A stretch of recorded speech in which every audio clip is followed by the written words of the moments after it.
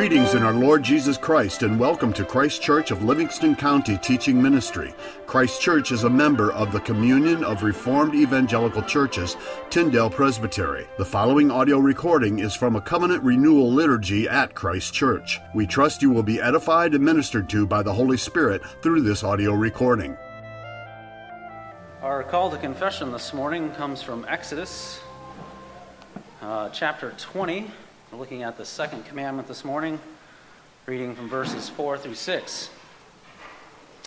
You shall not make for yourselves an idol or any likeness of what is in heaven above, or on the earth beneath, or in the water under the earth. You shall not worship them or serve them, for I, Yahweh, your God, am a jealous God, visiting the iniquity of the fathers on the children, on the third and fourth generations of those who hate me, but showing loving kindness to thousands, to those who love me and keep my commandments. Thus ends the reading of God's word. As we look this morning at the second commandment, we'll be reading from the Heidelberg Catechism on a couple of questions, 3 questions about God's will for us in this commandment and how we should use it. The big picture here is not that God cares about all of the ways that we worship, not only who we worship from the first commandment, but how we worship him in the second commandment. We cannot make up our own version of God in our imagination, much less carve out an actual idol and bow down to it.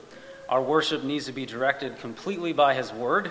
So there are many things here. If we think about the image of God in our head, if we think he will overlook sin just because he is loving, or if we think he's a cranky killjoy who is all justice, we need to adjust how we think about God.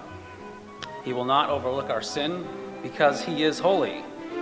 But the blessing of God is that he has dealt with our sin by sending Jesus to the cross and uniting us with him. So as we consider the second commandment, let's go to God in prayer.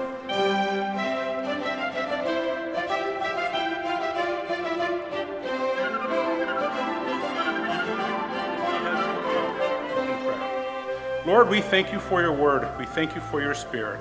By your spirit and by your word, we will be challenged, we will be changed, and we will grow up to love you more and to serve you better. Be with us now as we engage in your word with your spirit so we can grow up in you. It's in Christ's name that we pray. Amen. All right. So I'm going to come out of Mark chapter 6, and we're going to start where Jesus sends his disciples out on the short-term mission trip. Okay, now up to this point, we have seen Christ address the Pharisees. We have seen Christ teach on faith. We have seen Christ cast out demons and heal and teach on specifically his kingdom. And his main message so far through the book of Mark has been repent, because the kingdom is at hand. That is his main message. And as we'll see here, that also becomes the message that the apostles preach as they go out. So that brings up to this text, Mark chapter 6, verse 7. And we'll read up to verse 13 here. And he called the 12, and he began to send them out 2 by 2, and give them authority over unclean spirits.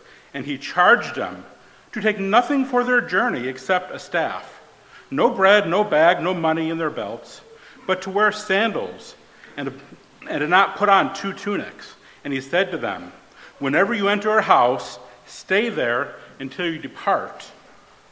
And if in any place you will not receive you, they will not listen to you. When you leave, shake the dust that is on your feet as a testimony against them. So they went out and they proclaimed that people should repent. And they cast out many demons and anointed with oil many who were sick and healed. Right? So here, the Lord sends out his disciples.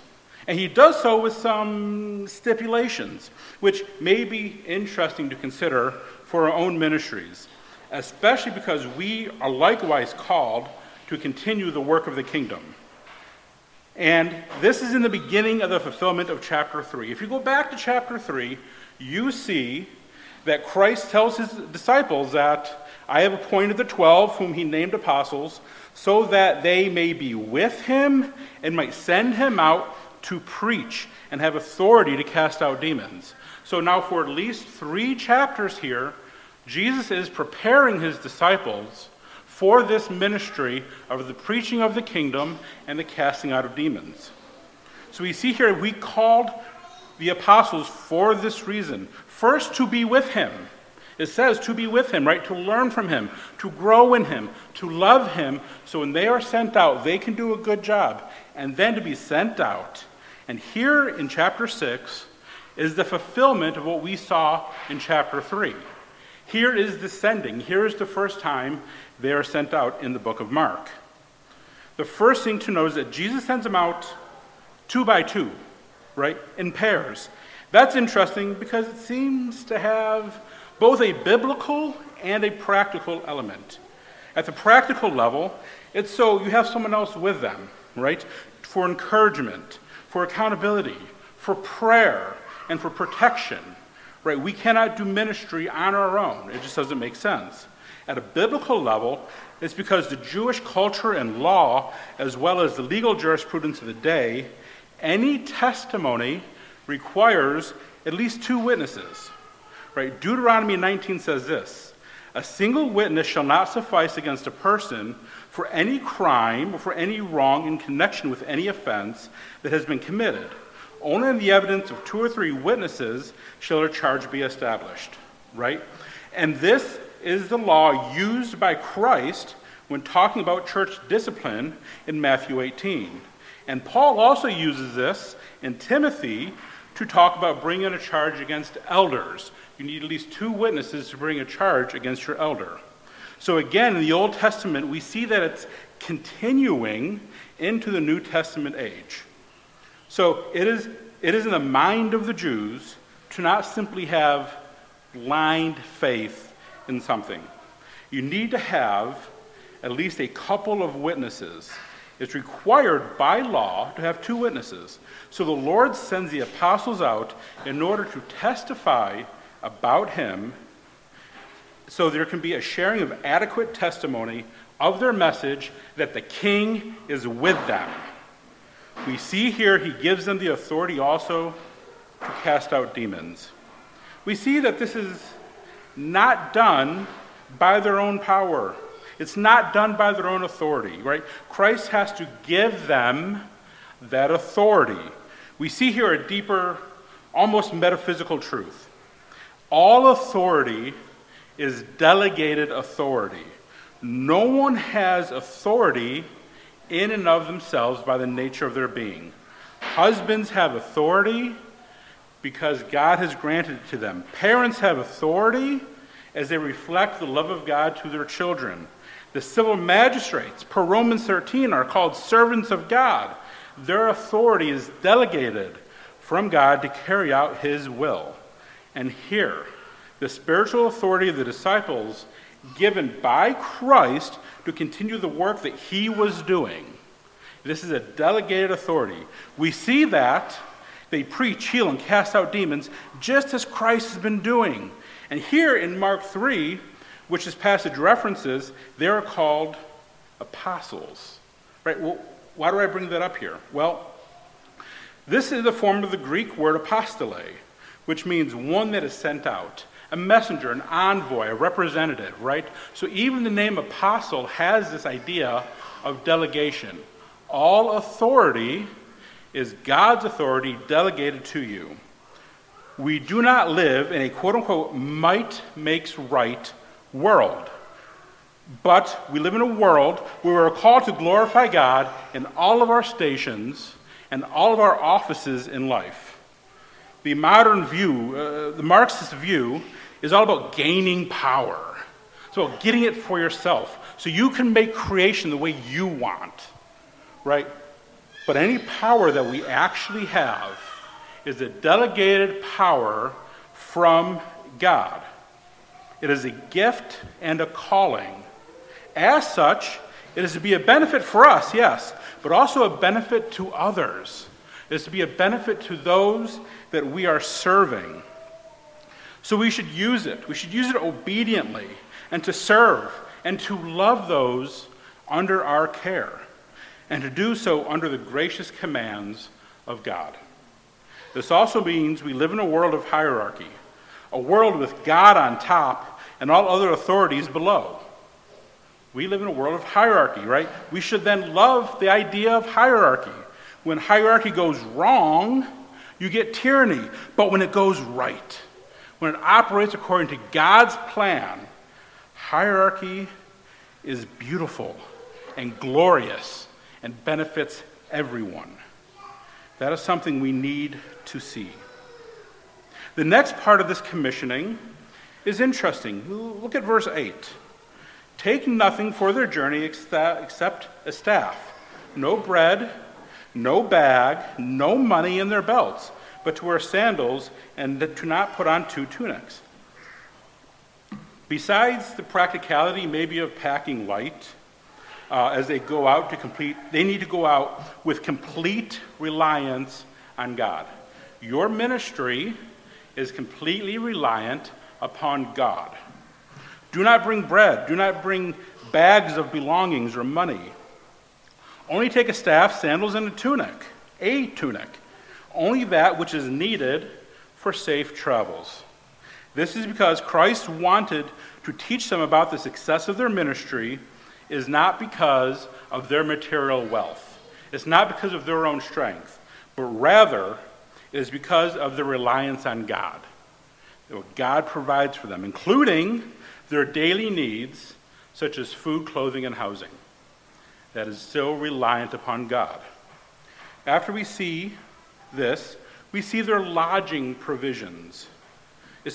Christ says, whenever you enter a house, stay there until you depart. This is again a reliance on God's provision. They are not to pay to stay at an inn. And God will provide housing that they need overnight. And once the Lord provides this, they are to be thankful, regardless of the accommodations. If it's an upscale hotel, great. If it's a small hut, great. Be thankful and stay there. They are not to move from house to house in the city, trying to upgrade their situation when in each city. They are not to be beggars. They're not to be out there trying to increase their own position, but they are out there to serve God and be thankful for his provision. They are not doing this for their own profit or their own increase.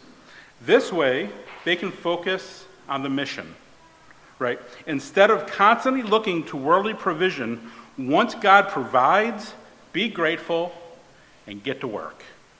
From the other side, this also goes to show the importance of hospitality. You ever consider the flip side of this, right? Christian hospitality is an important key to our lives. So I have to ask, do you open your homes for the sake of the gospel? Do you provide a place for the servants of God to operate? Hospitality was a key virtue in those days, especially while the church was small and poor, which is why it's one of the requirements for eldership in 1 Timothy. Hospitality is important. And so when the apostles go into this town, they are relying on hospitality to do ministry there. But I want to argue that that virtue is still today. Here are a few verses on hospitality in the New Testament. Romans 12:13 says, "Contribute to the needs of the saints and seek to show hospitality."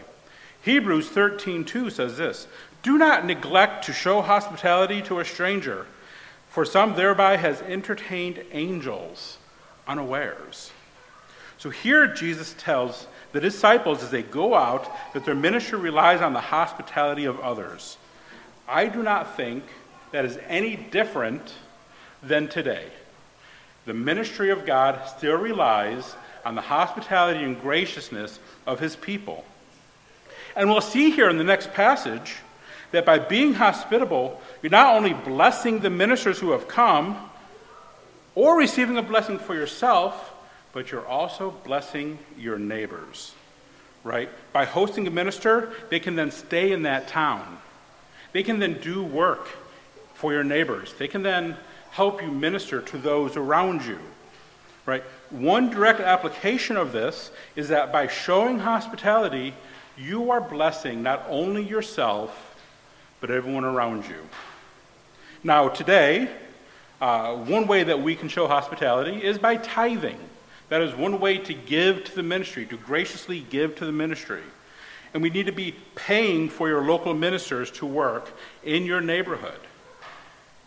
So that is one application of hospitality shown here. So here is a scriptural challenge to you. Grow in hospitality. If you don't practice hospitality, if you don't support your ministries that you want to see, then this work doesn't get done. Christ says, kick the dirt off your feet and go to the next town. If you don't want the gospel in your town, then don't show hospitality. But if you want it there, support it. Moving on to verse 11, it says, if any place will not receive you and they will not listen to you, then shake the dust off your feet as a testimony against them. This is not talking about individuals. You don't kick the dirt off your feet at an individual's house. But it's talking about the town or the city. If that city doesn't receive you, doesn't receive the preacher, then that community receives a negative testimony, receives a curse. The dirt is kicked off their feet. But if they are received, just as we just saw, they are to stay there and minister and bless that area. So what about this dust removal practice? We see it is used in Acts 13:51 by Paul when facing pressure mounted by the Jews against him in Antioch.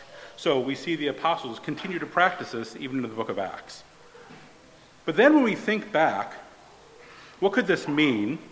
We see that John the Baptist says he was unworthy to even untie Christ's sandals. Why is that? Because sandals are dirty.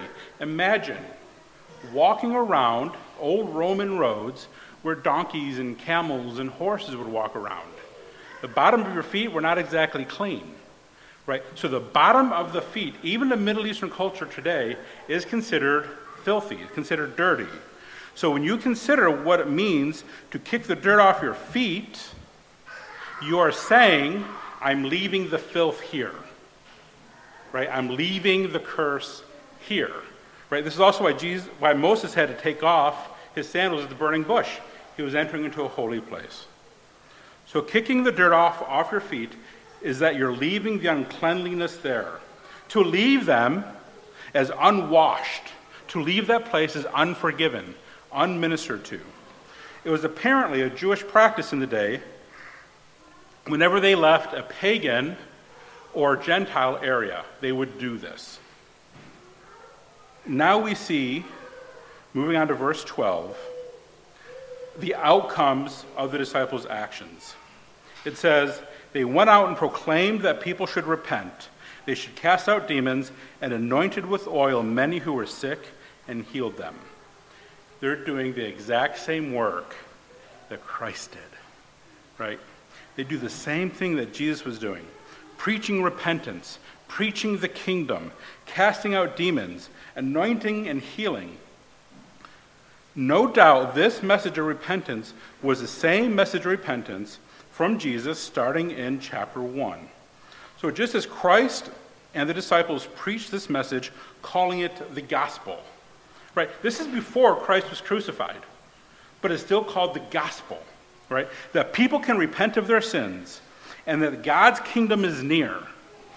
And so where I agree the gospel proper is found in 1 Corinthians 15, and that Christ died for our sins in accordance with the scripture, the gospel is also Christ coming and his kingdom coming, right? That language is used here in the gospels.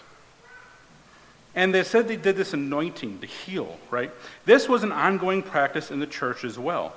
James 5:14 says this, if anyone among you is sick, let him call for the elders of the church and let them pray over him, anointing him with oil in the name of the Lord. And the prayer of faith will save the one who is sick, and the Lord will raise him up. As if he has committed sins, he will be forgiven. So here we have the forgiveness of sins. We have healing. We have the anointing. The work that Christ did is the same work the apostles did, even through the New Testament age. This should be a great encouragement to anyone who ministers in the gospel. Right? The apostles were sent out by Christ to do the work of the kingdom, and he gave them authority, but he also gave them a measure of success. They did, in fact, cast out demons. They did, in fact, heal people. They did, in fact, call people to repentance. And people did, in fact, return to the kingdom. So don't be discouraged in your own gospel calling. God will grant you the authority you need and a measure of success that he has for you. If you are faithful, he will not fail. He will build his kingdom, and the gates of Hades will not prevail. Okay, now I'm going to shift gears here. I'm going to drop from first to fourth, but I'm going to tie it all back together at the end. So follow me here. The next portion of the text is actually the death of John the Baptist, starting in verse 14 through 20. It says this: King Herod heard of it, for Jesus' name has become known. Some said, John the Baptist has been raised from the dead. That is why these miraculous powers are at work with him. But others said, he's Elijah. Another said, he's a prophet, like one of the prophets of old. And when Herod heard it, he said, John, whom I beheaded, had been raised. For it was Herod who had sent and seized John and bound him in prison for the sake of Herodias, his brother Philip's wife, because he had married her. For John had been saying to Herod, it is not lawful for you to have your brother's wife. And Herodias held a grudge against him and wanted to put him to death. But she couldn't. For Herod feared John, knowing that he was a righteous and holy man. So he kept him safe. When he heard him, he was greatly perplexed, but he still heard him gladly.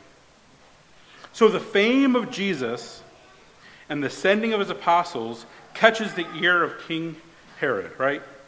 Through the book of Mark, we have seen this happen several times, that the preaching of Christ and the miracles he was doing catches the ear, and the people who follow him grow and grow and grow.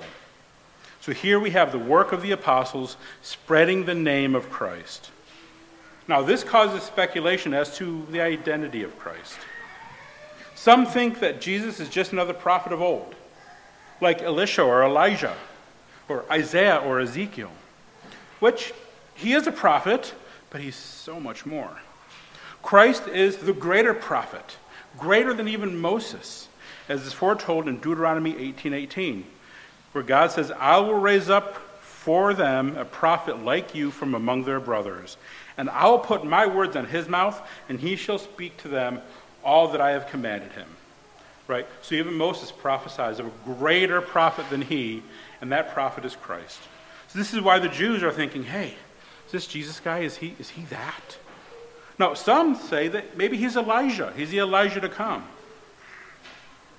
This is another Old Testament fulfillment. It's out of Malachi chapter 4. Interestingly, it's actually about John the Baptist, not about Christ, but we'll see why that matters in a minute.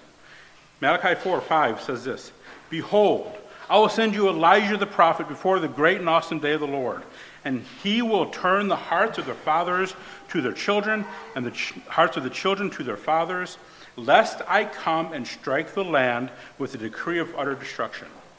Right? This prophecy is of a coming prophet who's going to have people repent, restore their relations, so God will not destroy them. Here, the Elijah is literally the Elijah to come back, not the Elijah to come back from the dead, but a continuation of that Deuteronomy 18.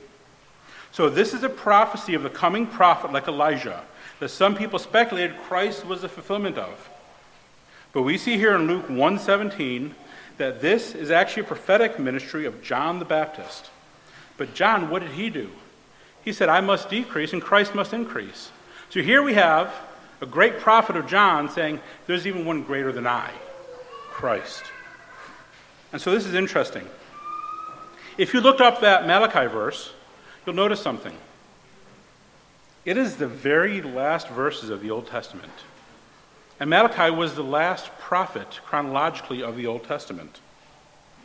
In the canonical order, but also the chronological, Malachi was the last prophet before the 400 years of silence. So these are the very last words of God for 400 years before the coming of John and Jesus. That God will send a prophet that will bring about repentance, that will deter God's wrath. This is awesome. This is awesome. God took his old covenant, his Old Testament, and he signed it with the gospel. I will forgive their sins and I will not bring judgment to them. That is how God finished and closed the Old Testament. Now, others, moving on, think that Jesus is John the Baptist revived. And this might track. As John's fame decreased, Christ increased. And we saw that John's arrest, back in Mark chapter 1, was almost immediately after Jesus' baptism. Right, Mark 1:14. So John was likely imprisoned now under Herod for between 1 and 2 years. This led some people to think that the Lord was John returned, even though Herod thought this possibly from a guilty conscience. You just killed this great prophet, and now you hear of this Jesus guy. And almost immediately afterwards, you're like, okay, there's something going on here. That's probably how Herod was thinking. But Herod's sin blinded him from having the greater understanding.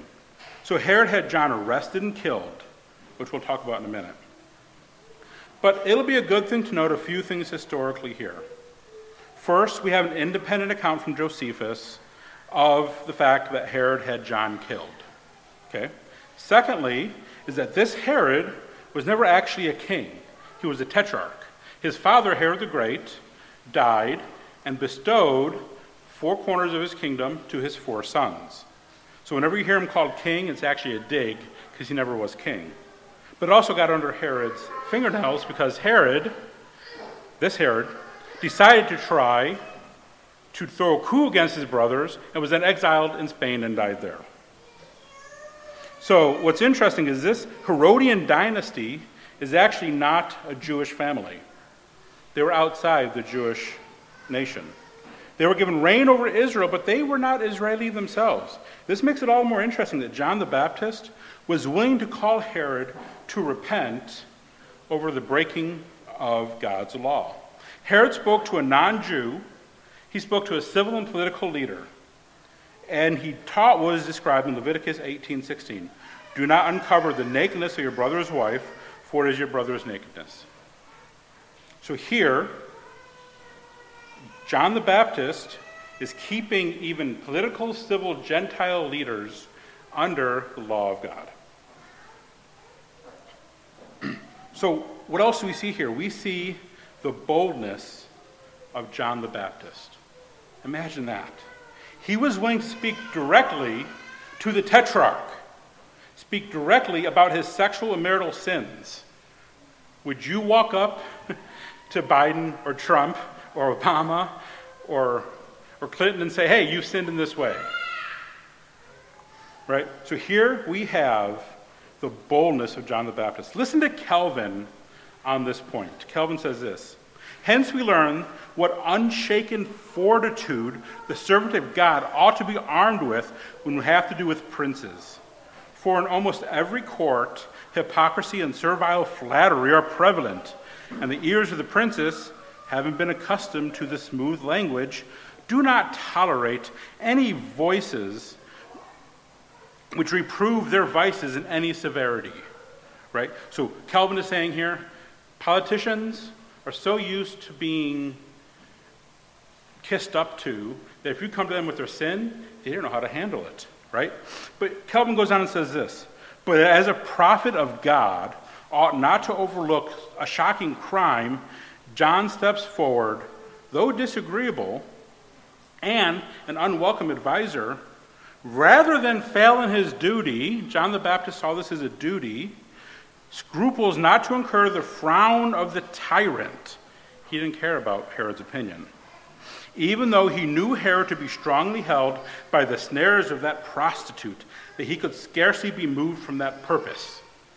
John the Baptist, according to Calvin, probably thought this was a fool's errand, but because he knew he had to fulfill his ministry, as the apostles fulfilled their ministry, he had to preach to Herod. Even though John was in prison and he was set to be killed, he was not underneath anyone's authority except for God's. He freely followed Christ. He spoke freely and powerfully from God's word and God's law. He was not afraid, and he was not controlled by any other. He didn't owe anyone anything. He was a free man, not under the thumb of anyone, not even Herod the Tetrarch. The only chains that bound John the Baptist were the silver chains that Herod could bring up. Nothing else could stop him. So Mark decides to elaborate on this story, on the martyrdom of John the Baptist, starting in verse 21. But an opportunity came when Herod, on his birthday, gave a banquet for his nobles and military commanders and the leading men of Galilee. For when Herodias' daughter came in and danced, she pleased Herod and his guest. And the king said to the girl, "Ask for whatever you wish, and I will give it to you." And he vowed her, "Whatever you want, even up to half my kingdom." And she went out and asked her mother, "What should I ask for?" And she said, "The head of John the Baptist." And she came in immediately with haste to the king and said, "I want you to give me at once the head of John the Baptist on a platter." The king was exceedingly sorry, but because his oath and his guest, he did not want to break his word to her. And immediately the king sent out an executioner with the orders to bring John's head. He went and he beheaded him in prison and brought his head on a platter and gave it to the girl. And the girl gave it to her mother. When the disciples heard of it, they came and took, these are the disciples of John the Baptist. When his disciples came and heard of it, he took the body and laid it in a tomb. There's much to glean from this passage. When we look at Herod, this is a cautionary tale. First, all the church fathers that I read in preparation for this pointed to emphasize the foolishness of rash vows, right? Herod promised anything to this young lady after she danced for them at a birthday party. He was trying to show off. He didn't consider the consequences of this oath he was making. He did not tame his tongue. He pledged more than he was willing to deliver. And unknowingly or knowingly, he made the same promise that a real king, King Ahasuerus out of Esther in 5:3, gave to her, up to half the kingdom, right? Which really wasn't Herod's to begin with, because he was not even a king. In his arrogance, he made a very rash vow. Secondly, we see from Herod here, not to be lustful. Don't be controlled by these lusts. Herod had two forms of lust in this story. First, he took his brother's wife and desired her even though it was wrong.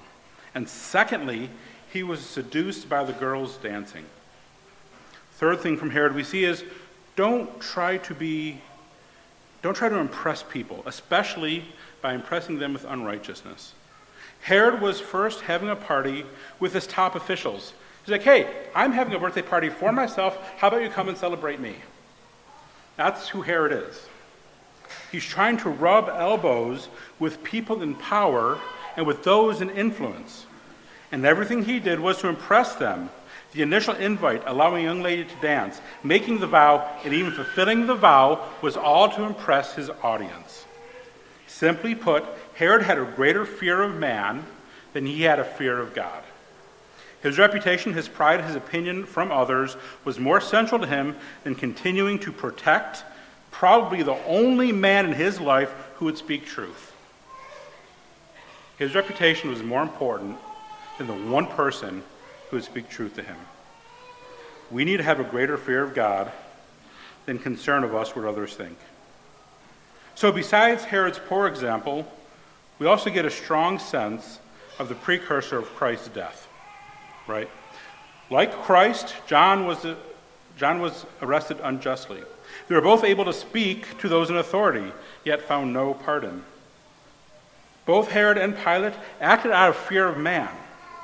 After the murder was done, their disciples took the body from the tomb. And these parallels come after a discussion as to how some thought Jesus was the rerun of John. Right? So in the text, there's this relationship between John the Baptist and Jesus. So the commentators that I saw on this said that there is an intentional parallel in this text between John and Jesus to prepare the minds of his audience for the death of Christ. But also, since the audience of Mark are people who are persecuted, is to prepare them to have the same fate as John the Baptist, persecuted and killed. So, as I start landing this plane, we are to consider looking at different ministries here. First, we have the ministry of those being hospitable to the disciples. They welcomed the ministers, gave them food and shelter in order their town may receive the word of God. We likewise need to have a heart for this. The apostles were sent out. They were given authority. They were given guidelines for the ministry. Don't be in it for selfish gain. Trust in God's providence for all of it. Speak the truth of the kingdom and of repentance. Do so in fellowship with others. Recognize that you are going in ministry under the delegated authority of Jesus Christ. And remember, the disciples saw a measure of success when they worked by faith. We also see John's ministry. He spoke freely. He was not cowed by any man, even a king. And he knew, he believed, and he preached God's word to everyone. And he saw success. He had, for the time, the ear of the king and the fear of Herodias. And he was martyred for it. But if you know anything about martyrdom in the Bible, God chalks it up as a win. So we see here a third example, a less savory one. Herod. Though he was a tetrarch, he was a slave. He was a slave to his impulses. He was a slave to his lusts. He was a slave to his reputation. And because of that, he ended up being forced to act out in such a way that he didn't want to, by beheading a prophet. How about you? Are you a slave to your lusts? Porn is abundant and easy today to come by today. In fact, it comes to you. And not even outright lust, but even looking at people as they walk by or watching commercials or shows that are unsavory or dwelling too long on social media posts. You do not even want to search it out. It comes looking for you. How about what you read and listen to? Do you have control of your thought life? Do you have people praying for your purity? Do you have accountability? Are you willing to change your habits to not fall into the same trap that Herod fell into? Are you a slave to your impulses? Do you speak before you think? Do you go into unwise debt to gratify your desires? Do you make rash statements and vows? Or do you practice self-control? First, you practice self-control in the small things, so that when the temptations get greater, you are practiced for the bigger things. How about this? Can you bridle your tongue? Can you manage your appetites? Can you control your temper, even in a traffic jam? How about being a slave to what people think of you? Are you more afraid of men, or are you afraid of God? Are you afraid to speak up for righteousness' sake in public because you don't want to be ostracized, fired, teased, or dismissed? John the Baptist was not afraid. Do you compromise your Christian values for the sake of your reputation? Are you satisfied with the friendship God provides and the fellowship of your spiritual family? Do you do ministry in community? Do you trust that God will meet your needs and that you do not need to fear man? These are some of the ways that Satan ensnares you. These are some of the ways in which Satan prevents your ministry. With these chains over you, he can get you to work even against the kingdom and to do things you never thought would be possible, like murdering a prophet. The Jews, when they crucified Christ, thought they were doing a good thing. You will serve someone. Something will control you.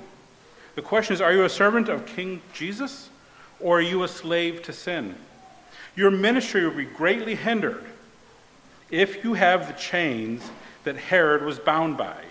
The comparison today is between those who do hospitality, the apostles and John the Baptist and their faithfulness, and that sins didn't ensnare them, and Herod, who couldn't fulfill his ministry as the tetrarch because his sins ensnared him. Where are you on this? And because we're all sinners, I want to tell you there is, in fact, a gracious way out if you are on sin's leash. It is the message of Christ. It is the message of the apostles that he sent out. It is the message of John the Baptist. Repent, for the kingdom is at hand. Repent from your lusts, both large and small. Control your impulses and your tongue. Fear God and do not fear man. Turn from your sins, look to Christ for forgiveness, and enter into his kingdom. Let's pray. Lord, you are a great God, you are a gracious God, and you have prepared work for all of us to do. I pray that you purify us and cleanse us, remove these chains of sin so we may serve you and see that success that you have for us in these ministries. May we be more like the apostles. May we be more like John the Baptist. May we show hospitality in order to be a benefit to other ministries. Free us from the chains that Herod had, and free us so we can serve you. It is in Jesus' name that we pray.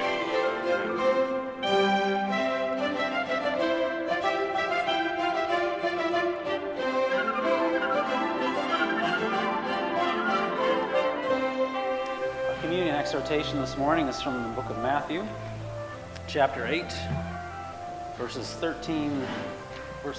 8 through 13. But the centurion said, "Lord, I am not good enough for you to come under my roof, but just say the word, and my servant will be healed. For I also am a man under authority, with soldiers under me. And I say to this man, go, and he goes.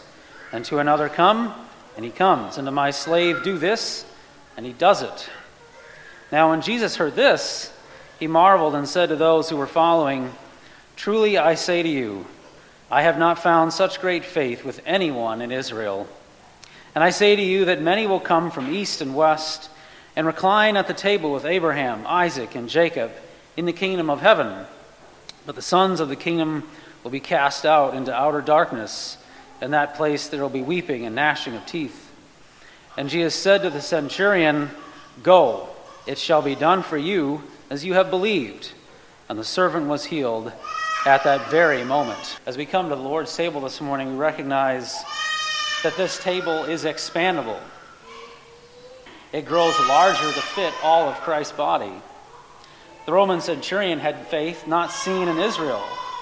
He didn't expect a place at the Lord's table, but God gave it to him anyway. Tables that we're used to fit a certain number of people around them, but this table that we come to this morning fits all those who put their trust in the Lord with their children. Many feel like outsiders. Perhaps you don't feel like you're worthy to be at the Lord's table. That is part of the point. You aren't worthy. You should feel humbled and convicted. But you should also feel the assurance of your forgiveness here. The cup of shame that you deserved has been taken away. You don't have to drink it.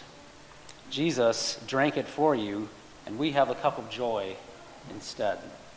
We welcome to the Lord's table all those who are baptized and under the authority of Christ and his body, the church. By eating the bread and drinking the wine with us, you are acknowledging that you are a sinner without hope except in the sovereign mercy of God, and that you are trusting in Jesus Christ alone for salvation. We invite you to come with your children and welcome to the Lord Jesus Christ. Thank you for listening to this audio recording from Christ Church of Livingston County. If you would like further information about anything in this recording, the Bible, about Christ Church of Livingston County, or wish to make any other related inquiry, please feel free to contact us through our website, christkirkmi.com. That's ChristKirkmi.com. Again, thank you and blessings.